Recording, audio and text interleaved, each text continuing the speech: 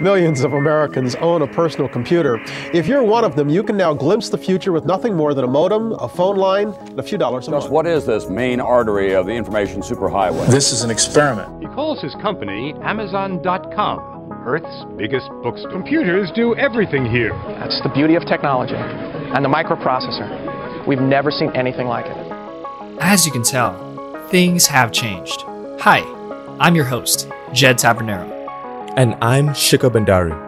This is the show where we unpack stories about the ever-changing digital economy with researchers, founders, and creators. Subscribe to us on Amazon Music and check out thingshavechangedpodcast.com to uncover the future trends shaping our world today.